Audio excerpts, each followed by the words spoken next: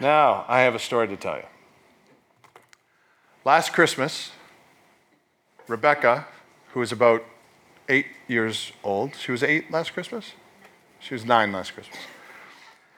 We watched a new movie that had just come out called Inside Out. Have you seen that? How many people have seen that movie, Inside Out? Yeah. So we watched that together. It's a cute little movie. Makes you feel really sad at the end. Movie's about this kid that moves to, I think, San Francisco. Her name is Riley, and she goes through all the emotions of moving. She's a young girl. All her emotions are out of whack because her parents moved her, and she doesn't know how to deal with her emotions. And so each one of her emotions is pictured in this movie, and these are the emotions. It's joy, fear, anger, disgust, and sadness.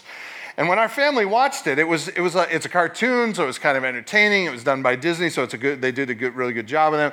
Pixar does a good job. But after we watched the movie, the kids were like, oh, yeah, it was a great movie. So then Christmas comes along, and my little girl, Rebecca, who was 9 at the time, decides that she wanted to get me something really special. She bought it herself. She saved up her money herself, and she wanted to get it because it reminded her of me. And she wanted to make sure that she knew this was from her for her dad. And so her mom went out and took her shopping, and she came back and she wrapped it up. And on Sunday morning, I opened her gift, and here's what my daughter gave me.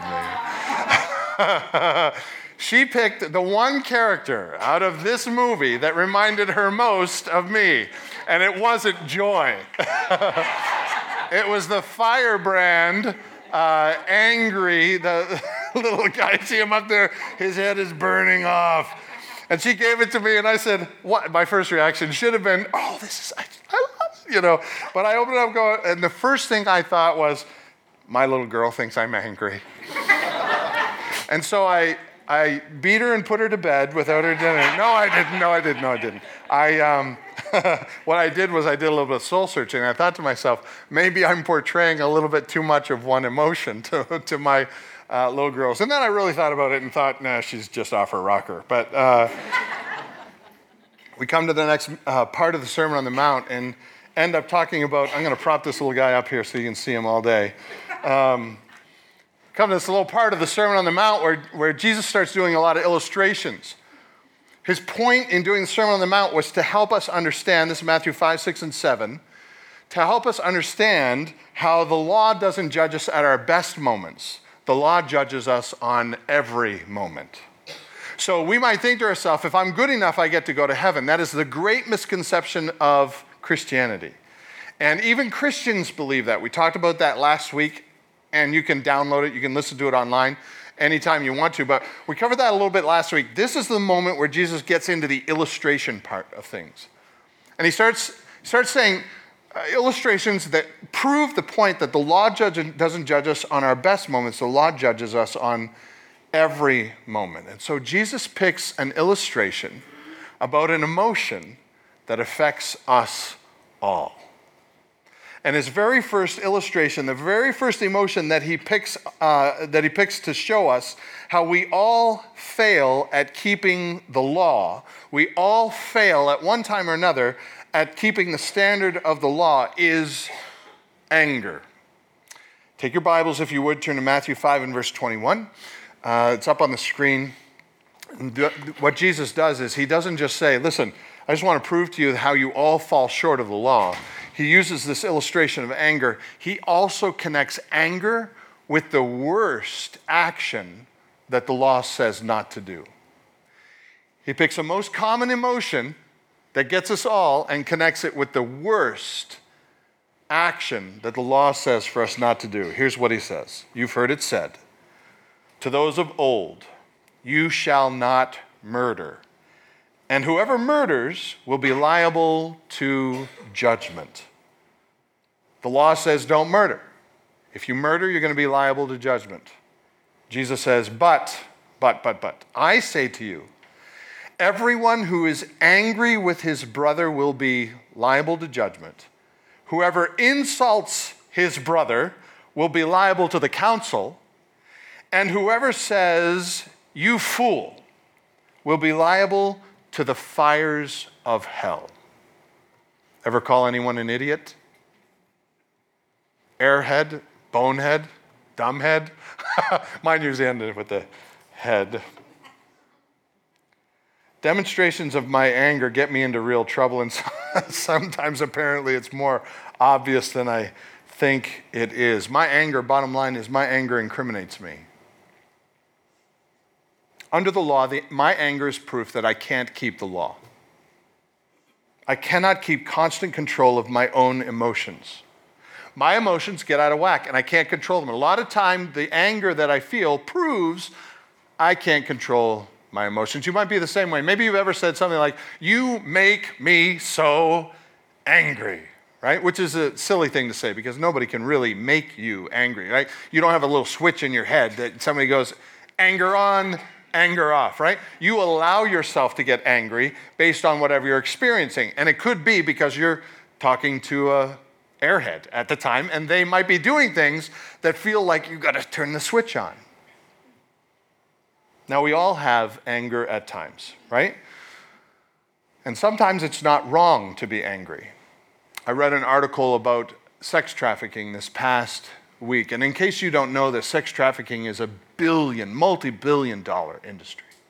Goes on today. Goes on in America. Goes on in the towns that you have driven through.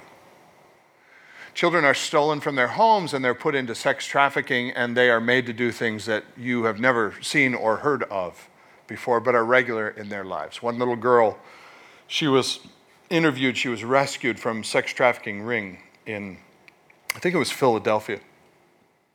She actually talked about how her relationship with her dad had not been good, and so she had fallen into a friendship with a 22-year-old guy who treated her a lot better than her dad. She was about 9 years old at the time.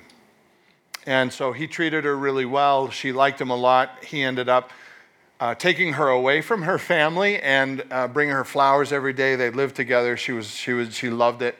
Never made her do anything weird or awkward, but over a 3-month period treated her like she was the best thing ever. After those 3 months, he introduced her to his cousins, who were all pimps. And they came over with their girls, and they began talking to this little 9-year-old girl about things that a 9-year-old girl should never hear about. And then they began making her do things she should never do. And over the next 4 years, she was doing sex acts with people she didn't know 30 times a day for the next 4 years. I don't even know if that's physically possible. Never a break, 4 years straight. Now, when I hear stories like that, I can tell you there's certain things I'd like to do to those cousins. There's certain things that I think about in my mind that I'd like to, if I ever met them. I am, and if that doesn't make you angry, then bravo, hats off to you, but you've got to have some emotion in there that says, that's not right. Justice needs to be distributed in that situation. That little girl needs to be rescued, and somebody needs to be punished. Did you know God gets angry at times? I can almost guarantee you God gets angry at those situations. Jesus fulfills the intention of God's anger perfectly because he never sinned when he got angry. And God never sins even though he gets angry. And we can also get angry, but too often we sin instead of holding our anger as righteous anger. Most of the times, anger gets the better of us. And most of the times, anger is what ruins our relationships with others. We can't control ourselves. We can't control our tongues.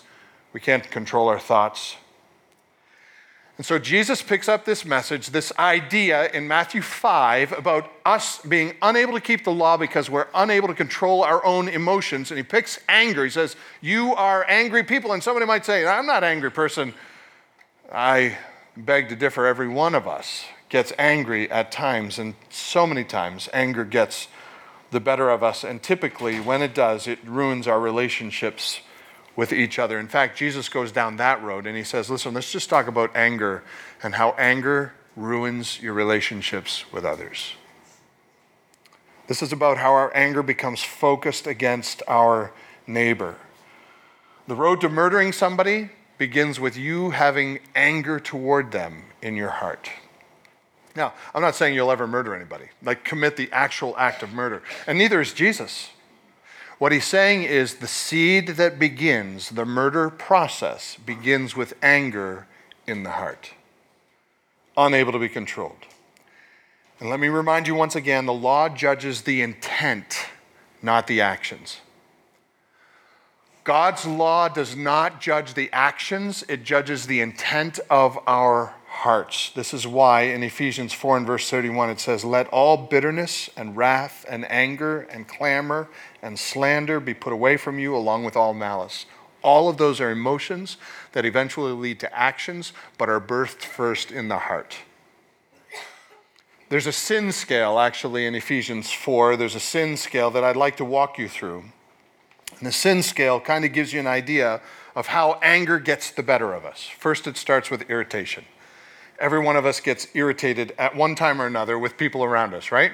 If I were to ask you today, all right, everybody who's irritated with at least one other person this morning, maybe it didn't happen this morning, but it's an ongoing irritation, right? Like a rash you can't get rid of. Everybody who has irritated with one other person, don't do it. Raise your hand. I'll bet you almost everybody in here would raise their hand because you can think of at least one person you're irritated with. Here's the good news. Irritation is not a sin.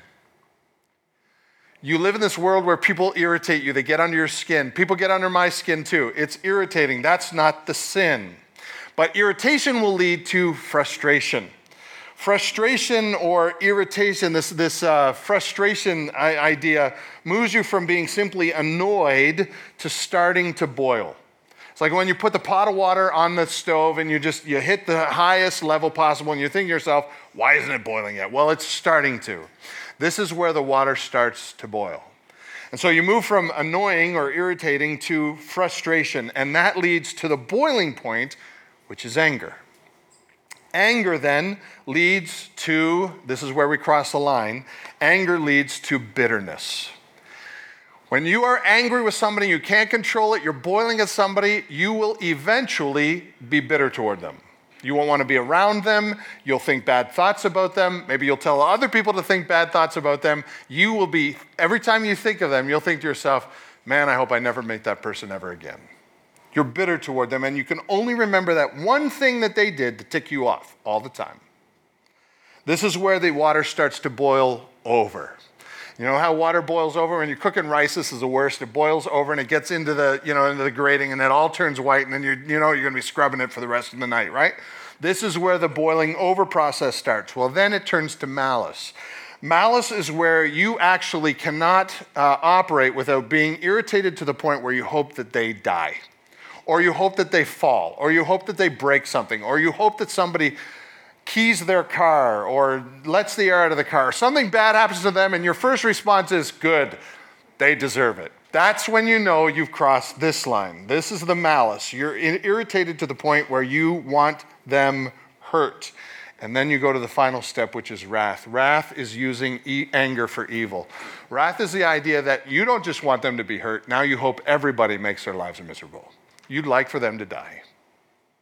Now you're thinking to yourself, well, Craig, I don't think I've ever gotten to a 6. Okay, how about 5? And we're not talking about 5. We're talking about not even 4. We're talking about 3. Jesus says, be angry and do not sin. This is where anger, this is not the anger that's okay sometimes, the anger that you feel towards somebody abusing somebody else. This is the anger that turns into bitterness, and bitterness is the only poison that eats outside of its own vial. You can't contain bitterness. If you're bitter towards somebody, that's a step that you that you'll stop being able to control yourself. Matthew 5:22. Jesus says this, I say to you that everyone who's angry with his brother will be liable to judgment. Whoever, and here you go, we're all the way back to 3. Whoever insults his brother, ever insult anybody? will be liable to the council. Anybody cut you off when you're driving and you just say something about that person?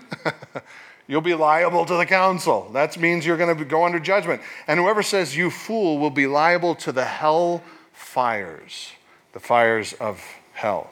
Now, unless you think I'm making too much of how little this is, this word you fool is actually the word moros. What does that sound like? Yes, it does. It is. It's moron. You ever going to call anybody a moron? If you did, you're on your way to hell. How does that make you feel? Yeah. Especially if somebody is your brother, your sister, your mom, your dad, your kids.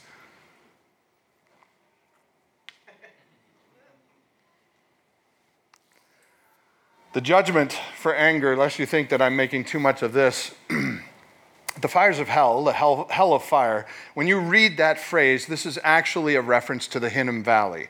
If you know anything about Jerusalem, the Hinnom Valley is right outside of Jerusalem. And when they did sacrifices, especially on the Day of Atonement, that's usually in September, they'll do these sacrifices, and there'll be thousands and thousands of sacrifices. Everybody has to come in and sacrifice, get the high priest sacrifice. So they got the priests, all these priests are doing sacrifices. There is blood flowing through the streets. They actually had to dig ditches through the streets that led through to outside of the gate, and the blood would run under this very popular bridge where Jesus crossed over. But anyway, the blood would run over there, and it would run into the Valley of Hinnom. And in the Valley of Hinnom, this was a garbage dump. All the blood, guts, garbage, everything was there. And no good self-respecting Jew would be caught there. It burned day and night. Typical garbage dump, burned day and night, smelled like all get out, and you would always see the flames, sometimes more than others. And so Jesus, when he uses this phrase, that is exactly what he's saying. If you say to your brother or your sister, you fool, you'll be liable to end up over there.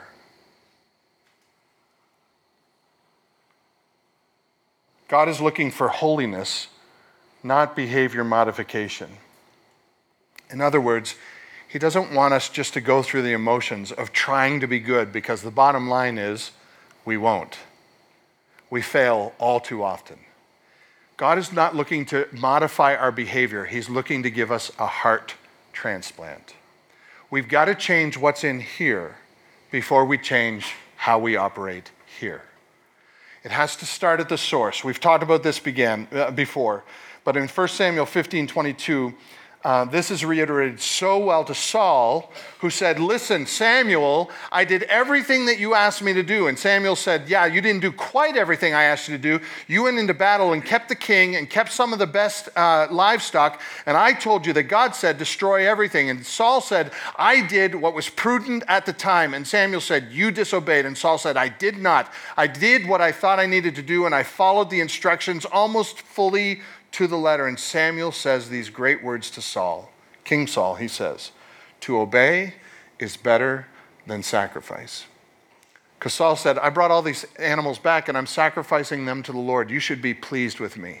And he said, no, Saul, you don't get it. God is not interested in what you do out here, because whatever you do out here begins in here. To obey is better than sacrifice. Obedience begins in the heart. Just like anger begins in the heart, obedience begins there as well. God is not interested in helping you manage your sin. God is interested in cutting your sin off at the source, changing your heart. Now, this is even more implicit than what we're talking about so far, because if you read this part of the Sermon on the Mount closely, we are not talking about the anger in us. We're talking about the anger others have toward us.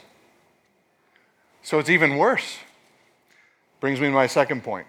How do I respond to their anger? My response to their anger. Jesus does not talk about our personal anger anymore. He says, oh yeah, if you've called your brother or sister an idiot, you're going to hell. I mean, you're in trouble, all right? If I said that, you'd probably look at me and go, Craig, that's a little harsh. Well, Jesus said it, so we'll give him a pass, all right? This is what Jesus said. Then he transfers and he says, what if somebody is angry toward you? Verse 23. So if you are offering your gift at the altar and there remember your brother has something against you, they're angry with you, leave your gift there before the altar and go. First be reconciled to your brother, and then come and offer your gift. Do you know what the assumption is here? The assumption is that anyone who is salt and light for Jesus Christ, like we've talked about already, anyone who loves kingdom principles like the Beatitudes, blessed are the meek, blessed are the pure in heart, blessed are the persecuted, anyone who loves these kinds of things, and Jesus is talking to them and saying, I am sending you out to be salt and to be light, you're on board with this, you're already taking care of it. The implication is that you're not angry people because you love kingdom living. But what if somebody hates you? Or what if somebody's angry at you. Here's the key questions. What do Jesus' followers do with anger somebody else has toward them? Now keep in mind, this is justified anger or not justified anger. What do you think? It doesn't matter. Isn't that awful? Because some people get mad at anything, This does not make an assumption toward whether it's justified or not justified. This is simply Jesus saying, okay, here's the deal. You cannot be an angry person and get into heaven. You've got to have a heart transplant. And if somebody's angry at you, you still have to do something. And it doesn't matter if they're justified or not justified in their anger. Now, you're probably sitting there thinking exactly what I did when I studied through this, and that is this. I can't possibly fix somebody else's anger toward me. Maybe I can. If I can't fix somebody else's anger toward me, there is one step that I can do. I can fix my attitude toward their anger. That I can do. We buy into the idea like the switch. You make me so mad. That's an impossibility for somebody to make you. You choose to be angry, right? There's no little switch in there that makes you be angry. And there's no little switch in us that makes us act one way towards somebody who's angry with us. We choose how we are going to deal with somebody else's anger. So my question to you is, how do you deal with somebody when they're angry at you? And the answer is, anything you can do to maintain unity. This is the key principle for people who are living in the kingdom of God. We do anything we can do to maintain unity. Hebrews 12 verse 14 says this. Strive for peace with, what is the next word there, church?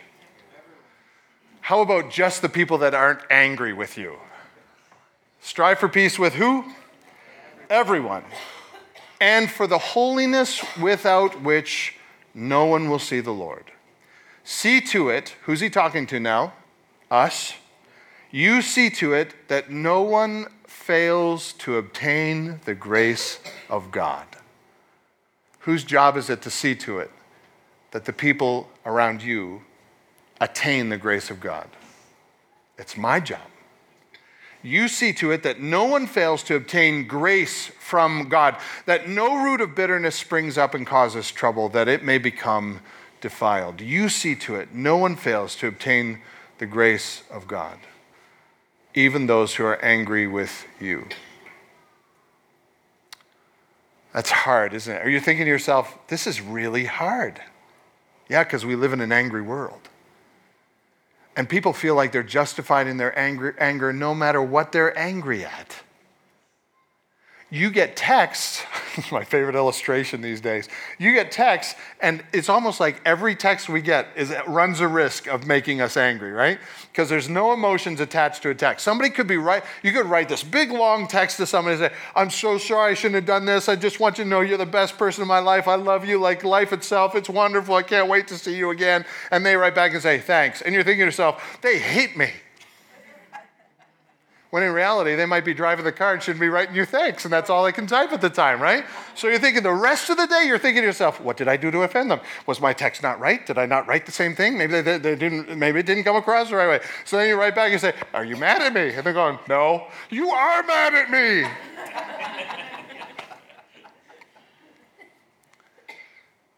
These days, it seems like it's so easy to cross the line where you get angry with somebody or they get angry with you. And we live in a world where that now is applauded. You can get angry with the government and do all kinds of stuff, and people think you're a hero. Didn't used to be that way. How did Jesus deal with anger? Every illustration, you can do this at home this week if you've got your devotional life that you'd like to do, but look at all the times that it says that Jesus got angry or lost his cool. Here's one in Mark 3. It's always the same. It's really funny. Mark 3:4 says this. He said to them, the Pharisees were picking on him, trying to trap him, and he said to them, is it lawful on the Sabbath to do good or to harm, to save or to save life or to kill? But they were silent. So they were picking on him, and they were saying, no, you shouldn't be healing on the Sabbath. You shouldn't be working on the Sabbath. God says rest on the Sabbath. And Jesus says, are you incredibly, you idiot. He said, let's talk about this rationally. is it better to do good on the Sabbath or to let this, if I have the power to heal somebody, or to let them suffer? Jesus was angry with them because they were more interested in keeping the letter of the law than actually being kind to their neighbor. Look at it. It says in verse 5, he looked around at them with what, church? He looked around at them with what? He was angry. He looked around at them with anger. And then what's the next word? Ay. He looked around at them with anger, and then the next emotion that comes to Jesus is grief. Grief at their hardness of heart. And he said to the man, stretch out your hand, and he stretched it out, and Jesus restored his hand. It was a wonderful day for the man.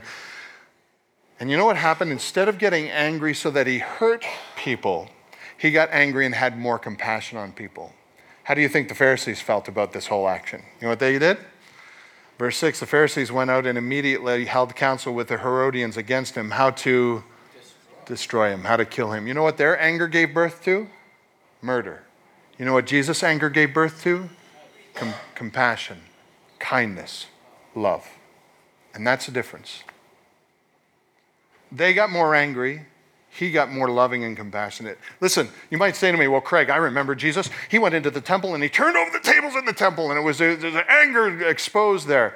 Let's talk about that for a little bit. When Jesus went in and he turned over the tables, what did he say? He said, this is a house where people come for refuge and worship. It's a house for God, where people connect with God, and you have turned it into a den of robbers and thieves. They were making money off of the poor, charging them to spend time with God. And Jesus had it with that. So he turns over the temple, or he turns over the tables in the temple, but he was displaying a righteous anger toward those who were stealing from God and stealing from others. He was irritated, yes. He was frustrated, yes. But he never let his anger go to the place where he would destroy those guys, because as easy as he turned over the tables, he could have made their hearts stop beating, right? But he didn't do that. In fact, I would venture to say if any one of those guys sitting at the table would come to him and say, Jesus, I'm sorry, I shouldn't have been doing this, what would Jesus' reaction be to them? Forgiveness. And that's how you know. Anger births compassion, love. After Jesus loses his cool, and he does it a couple of times, and we say that in a negative way, but it's not a negative way, because anger is an emotion that came from God, and we have it too, but we always cross the line, and Jesus never did. He never crossed the line of bitterness, and that's the line we cross way too often. Jesus never got bitter. He never withheld forgiveness from anyone, and that's the difference. And so Jesus' recipe for how we deal with our anger is preventive maintenance. Unkept anger will destroy you and those around you. So you might say to me, well, Craig, how am I supposed to know if somebody has something against me? The worst thing you could do is go to everybody and say, are you mad at me? Oh, are you mad at me? Are you mad at me? It's like, no, I'm not mad at you. Stop asking me, right? I just sent you a text because I was driving. That's all I did. I should have sent you like 3 pages. It only was a page and a half. This is an endless and futile activity about seeing who's angry with you. There is an actual process in Matthew 5:23, and this is brilliant if we get it. Look at what Jesus said. If you go and offer your sacrifice and there remember that your brother has something against you, leave your gift there before the altar and go. First be reconciled to your brother and then come and offer your gift. There are steps that we follow so that we take care of other people's anger toward us. And here they are, just in a nutshell, all 5 of them. You remember, there's no pretending. You leave all interactions with God because you want to go to your brother or sister immediately. You be reconciled to your brother or sister as much as it depends on you, and then you come and offer your gift to the Lord. There's ways that we can find out who's angry with us. 1, they tell us. 2, we discern it, or somebody else tells us. Number 3, but ultimately, it comes down to remember. This means that we're not pretending. You remember somebody has something against you. If it's important to them, it needs to be important to you. Now, you might think to yourself, well, Craig, some people are just angry, and they are. And for some people, they just are angry. They're going to be angry no matter what. But if you remember you're on their hit list, it is your responsibility as a kingdom liver, to go to somebody and say to them, listen, if I have done anything to offend you, or maybe you know what it is, then you admit it. You go to them and you make it right. You make sure that they are good with you. Now, please understand, hurt people do things differently. If you're not hurt, you probably don't go around with a grudge on your shoulder. If you are hurt, typically you wear a grudge everywhere. And people who are hurt are sometimes very difficult to live with. But the easiest way to show compassion, like Jesus did on them, is to understand they may have been hurt. And you may not fully understand everything they've been through. And so you go to them with a heart of compassion. They may choose to stay angry, but that has nothing to do with you. Because you remember they might have something against you and you've done everything you can to make sure you're right or they're right with you. My actions toward them have nothing to do with their choice to be angry. And some people may choose to stay angry at me, and I am not responsible for that. I am responsible to make sure that I go to them and make sure that everything I know, I remember, is handled properly. So this has everything to do with me remembering things, all right? That's the first step. This is the way Jesus put it. If you remember somebody has something against you, then the next step is, we'll go to the verse. The first one is, you remember that your brother has something against you. What is the next step? Then you need to leave. Leave your gift there. This means we take whatever it is that we're dealing with or they're dealing with us seriously. Whatever, if it matters to them, it has to matter to you. This has everything to do with the time frame so that I don't allow it to become more than an irritation. Number 2, frustration, irritation, anger. So I'm doing everything I can to keep it from getting to the point of anger. So I leave my gift at the altar and I go and make things right with them. Now, what does it mean to leave your gift at the altar? Does that mean that you can be angry with somebody from Monday to Saturday, that then Saturday night you have to make it right before you get to Sunday because you want to worship free of charge, right? You want to worship freely from the heart. That's not what that means. No more than it means don't let the sun go down while you're angry. It doesn't mean you get to be angry for, 18 hours in a day. Hang on to it and then make it right before you go to sleep. Instead, it has everything to do with timing. We have to make sure that things are handled quickly. Let me ask you this. When do you worship? It's an interesting question, right? What is worship? Worship is any interaction with God. Worship is me obeying God, living out kingdom principles in my life, talking with God. I'm supposed to be praying unceasingly, right? So worship apparently is supposed to go on always in my life. So if I'm to leave my sacrifice at the altar, basically what that means is anytime I'm about to have an interaction with God, which is supposed to be all the time, I need to make sure that I'm right with my brother or they're right with me. It's interesting because here Jesus refers to leaving it at the altar, but that's an Old Testament principle of looking forward to Jesus Christ. Their worship looked forward to Jesus. Our worship looks back at Jesus. Worship always focuses on Jesus. So if you're at a point in your life when you want to worship the Lord, turn on your radio, sing, worship, pray, worship, obey, worship, tell somebody about Jesus, worship. If you're at a point where you're at that point, you need to understand, if you have a brother or somebody against you, you need to take care of that before you worship. Anytime you come to have a personal relationship, intimate time with the Lord. So you have to be right. It's interesting. We always think this. You don't have to just be right this way. You have to be right this way. Be right horizontally in order to be right vertically. The next step is you go to them immediately. You do everything you can to make sure that they are released from their anger and you release them from that anger. If you go on vacation and you were to leave your back door and your front door wide open for 2 weeks, let's say you were going to the Greek islands, and you decide that you're going to the Greek islands, you're taking your whole family, you're packing it all up, you got somebody to sit the dog, not sit on the dog, but watch the dog for you. And you decide before you leave, instead of locking your doors, you're going to leave them wide open. All the doors in your house are going to be wide open, and you go to Greece for 2 weeks. What will you find when you come home? Yeah. most likely, unless you live in some really spectacularly odd neighborhood, you will find several items missing from your home. You might actually find your home missing. But the point is, in this, when you remember, you go to them immediately, because if you leave the doors open in your house for 2 weeks, something's going to go down the tubes. It's not going to go well. And if you leave anger open, it's not going to go well. It's just not going to.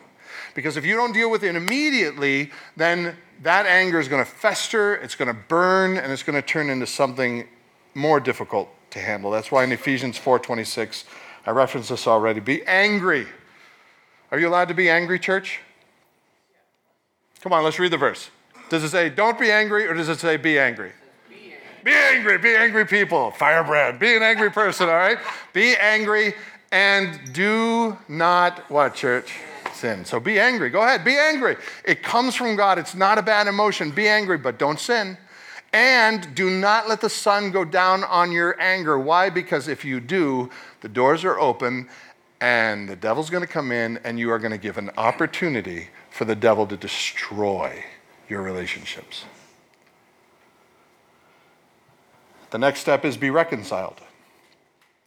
As much as it depends on you. The world will teach you differently than this. They will say, no. Hold on to your rights. RESPECT. Yeah. Respect yourself. Don't let somebody take advantage of you. Don't get walked on by somebody else. Protect yourself at all costs. But in the kingdom of God, it is different. In the kingdom of God, we protect unity at all costs. My job is not to change your heart. I can't do it. My job is to protect our unity. Your relationship with me and my relationship with you. So as far as it depends on you, live at peace with all men and women. This was essential to Jesus in his last prayer for us, the church. Jesus prays it in John 17. We call this the high priestly prayer. Jesus actually prayed for Village Church East. Did you know that?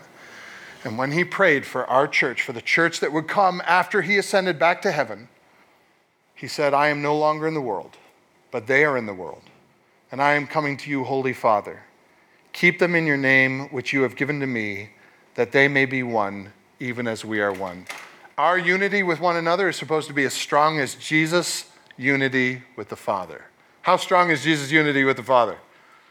Yeah, I mean, they are the same person. That's supposed to be our relationship with each other. Strong as the Trinity, protected at all costs. Jesus died so that we could have unity.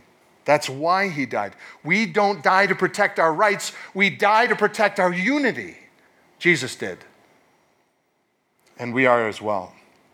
We protect our own hearts against the dangers of unrestrained anger, and then we do everything we can to protect somebody else's hearts against their unrestrained anger. We don't give that anger any room to flourish. We kill it, even if we have to kill our own pride to do it. We do everything we can to protect our neighbor's hearts, and we do everything we can to protect our own hearts against unrestrained anger. The formula to protect yourself against sinful anger is simply this, James 1:19.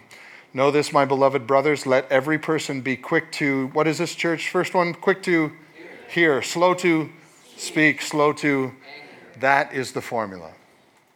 Quick to hear, slow to speak, slow to anger, because the anger of man does not and will never produce the righteousness of God. You have to be angry and do not sin. That means you listen more than you speak. So if you go to somebody and you say, listen, do you have something against me? I know that there's something not right between us. And they say, yeah, you're a real jerk. You sent me a text that said, thanks. And I wrote you this whole thing. And you're going, I have no idea what you're talking about. I seriously don't know anything. I got no context here at all. But you give them credence. You say, I had no idea I came across to you that way. I was driving in the car. I'm sorry that I just wrote thanks. I should have written to you more. I should have said how much you meant to me, because here's how much you mean to me, and I'm sorry about that. You kill your pride to preserve unity. Jesus died for it, and so should we. And then, You may never control anger fully, but you can always choose to love. And then after that, what do? Come and offer your gift. Isn't that great? Jesus doesn't hold it over you. He doesn't say, you really screwed it up this time, didn't you? You've been angry for a while.